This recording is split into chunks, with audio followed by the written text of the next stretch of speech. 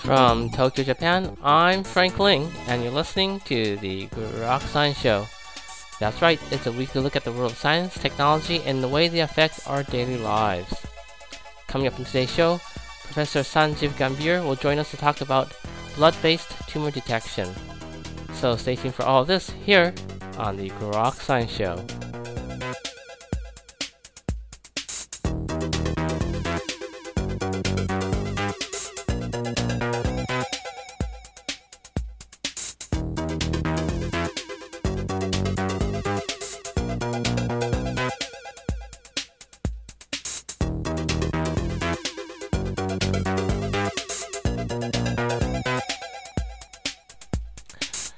Welcome back to the program.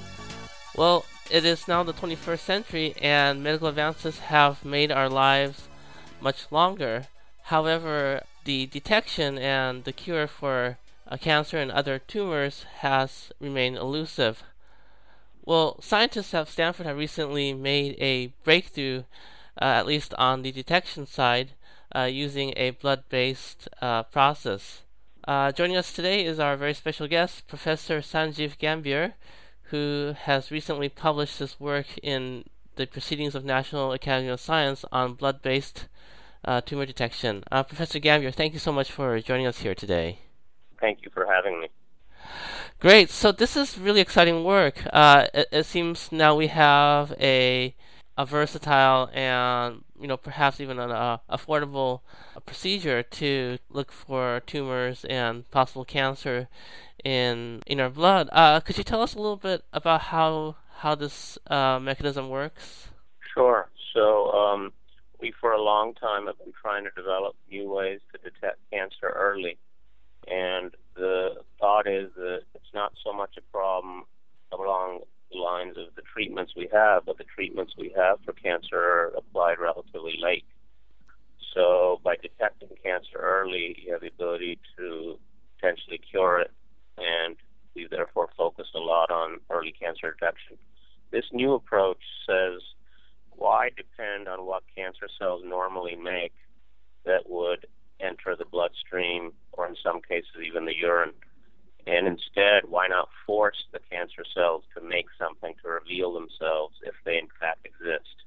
So when you hear about tests like PSA, prostate-specific antigen, or CEA, carcinoembryonic antigen, blood tests, blood biomarkers, as they're called, that look for signs of cancer, those biomarkers in your blood are often present only when the cancer is fairly advanced, or are made by normal healthy tissues and therefore aren't specific enough for cancer. So although we continue as a community to look for those kinds of markers, in this work we said, well, what if you could pop a pill, and then the pill would lead to all cells of your body being activated with the pill. Only the cells that are cancer cells would then start making a biomarker or protein that would then enter the blood. So 2 days after you swallow the pill, you would test your blood and maybe eventually urine. And if you found that special biomarker that we're forcing your cancer cells to make, it would mean that you might have cancer. I see. And I understand this method relies on using a circular strand of DNA.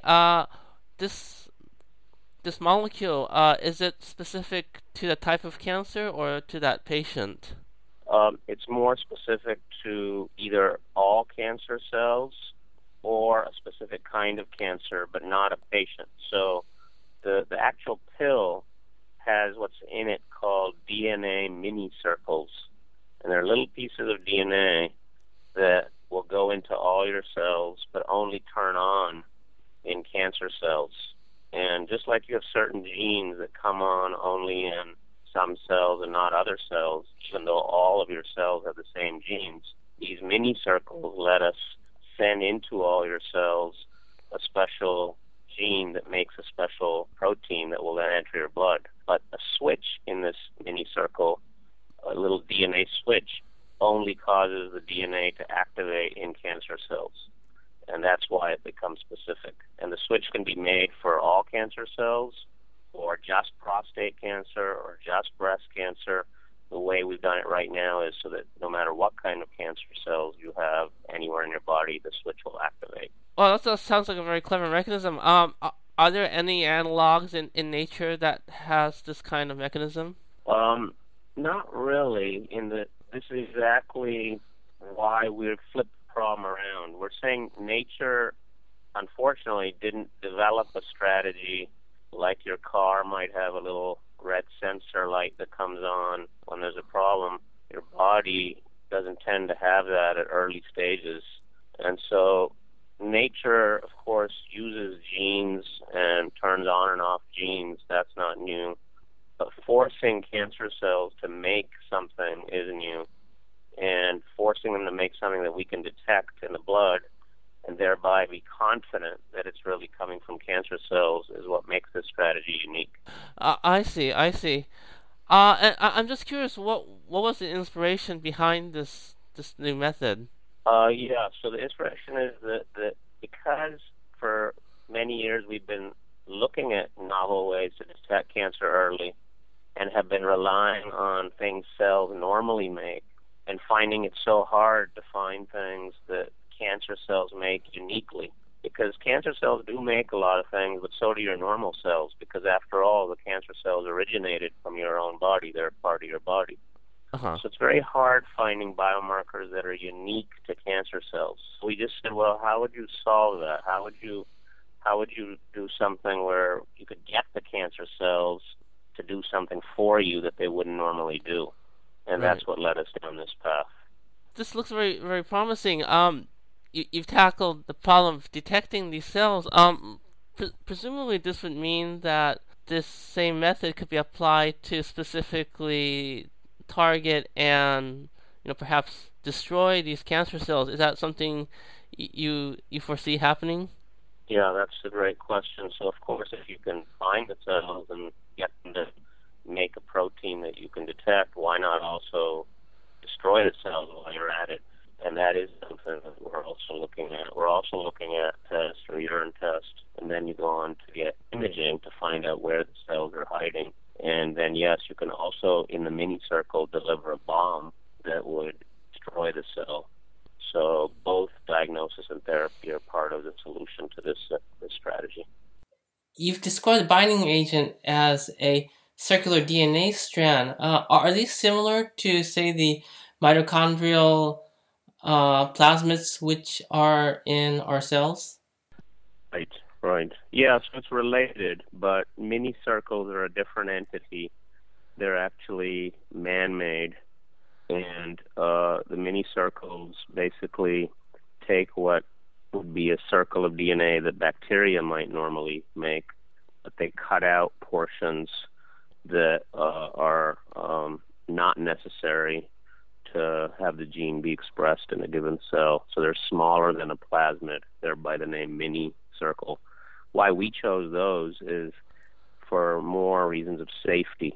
When you introduce DNA into the body, however you get it into the body, you don't want that DNA to get integrated into the host genome. You want it to stay separate, because if it integrates into the host genome, depending on where it integrates, it can cause problems.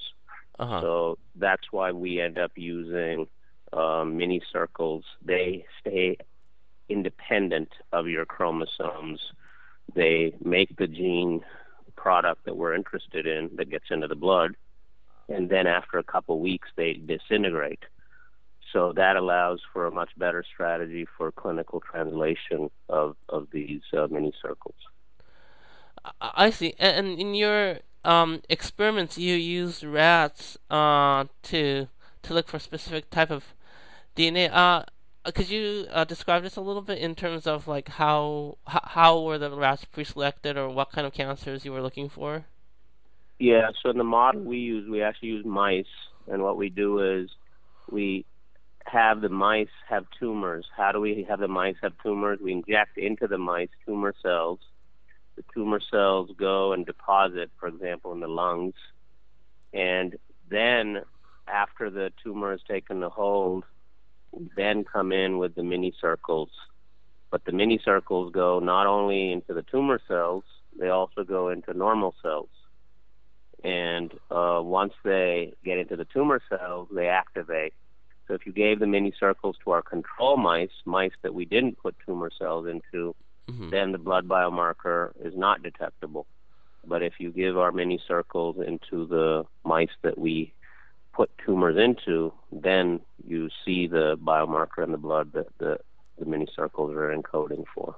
It's been known that many tumors actually grow over periods of years, if not decades. With this method, will it be possible to detect for something years before it becomes harmful? Yeah, that's the hope. And how we know that is although we give the tumors to the mice and we don't wait for a year, that's because we have the tumors grow faster in the mice. But we know, for example, in this paper, that we're detecting tumors that are a couple of millimeters in size as opposed to a centimeter in size or even bigger. So the hope is that, yes, as it moves to human application, that these tumors that are just a few millimeters in size will be detectable. That's still a lot of cells, though. This is not going to detect one single cell that's a cancer cell sitting anywhere in your body. Even a 2 millimeter size tumor already has millions of cells in it. So I don't want you to think that you're going to detect a single cell hidden somewhere in your body. Right. Yeah. Here in Japan, there's been some other work. I think some scientists recently reported that they're using nematodes to detect for these similar biomarkers. I presume this is based more on the chemical method. Do you have any comments on some of the other methods for cancer detection? Yeah, so there's many techniques, for detecting cancer potentially. And no one method's perfect. This one, as I said, is got the disadvantage that you first have to take a pill and then, look for evidence of cancer. Ideally, you'd never have to do anything, and you could just take your breath or your urine or your blood, but ideally even your breath or your urine, and basically know whether there's cancer cells hiding somewhere in your body. Right. But I think it's not just about this approach. It's a combination of this approach with an imaging approach. We worked on lots of other imaging approaches as well to detect cancer early. Right. And then some combination of these is likely what's going to be the best towards detecting cancer in a given patient. Oh, okay. It's like very exciting research, and I'm more optimistic now that we have potential solutions for cancer. I guess we're running a little bit out of time here. Are there any final words you'd like to add about your work or your interest in this field? Only that I think people should understand that all these kinds of strategies take many years to really become routine. And so I don't want people to think this is something where they're going to be walking into a doctor's office a year from now and swallowing a pill that will tell them if they have cancer. It takes many years of refinement, re-refinement. That's why it's called research instead of search, as I tell all my students. And the re is important because we keep improving, and then translating clinically has many challenges. But what I do want to end with is that early detection, which we've been arguing for many, many years, decades now, has always been underlooked. We focus too much on therapies in cancer, but the problem isn't in the therapies. We have many therapies that work. Actually, they work very well. They just don't work well when you have too many cancer cells already present. So the goal really in the whole field is we shift the research, shift the effort away from just thinking about therapeutics to one of also thinking about early detection. Okay, great. Well, those are certainly very wise words that we should keep in mind. Dr. Gambier, thank you so much for joining us here today on the Grok Science Show. Great. Good luck to you. Thank you. Bye-bye. Thank you. All right, take care. Yeah, we were just talking to Professor Sanjit Gambier from the Department of Radiology at Stanford University. We were talking about blood-based tumor detection using circular DNA strands, and his work was published in the recent edition of the Proceedings of the National Academies of Science. And that's all for this week's edition of the Grok Science Show. Make sure you tune in next week for more from the world of science, technology, and the way it affects our daily lives. In the meantime, you can check us out on the web at www.groks.net, on Facebook and Twitter. You can email us at science@groks.net. For Grok Science, I'm Frank Ling. Stay tuned here for more music.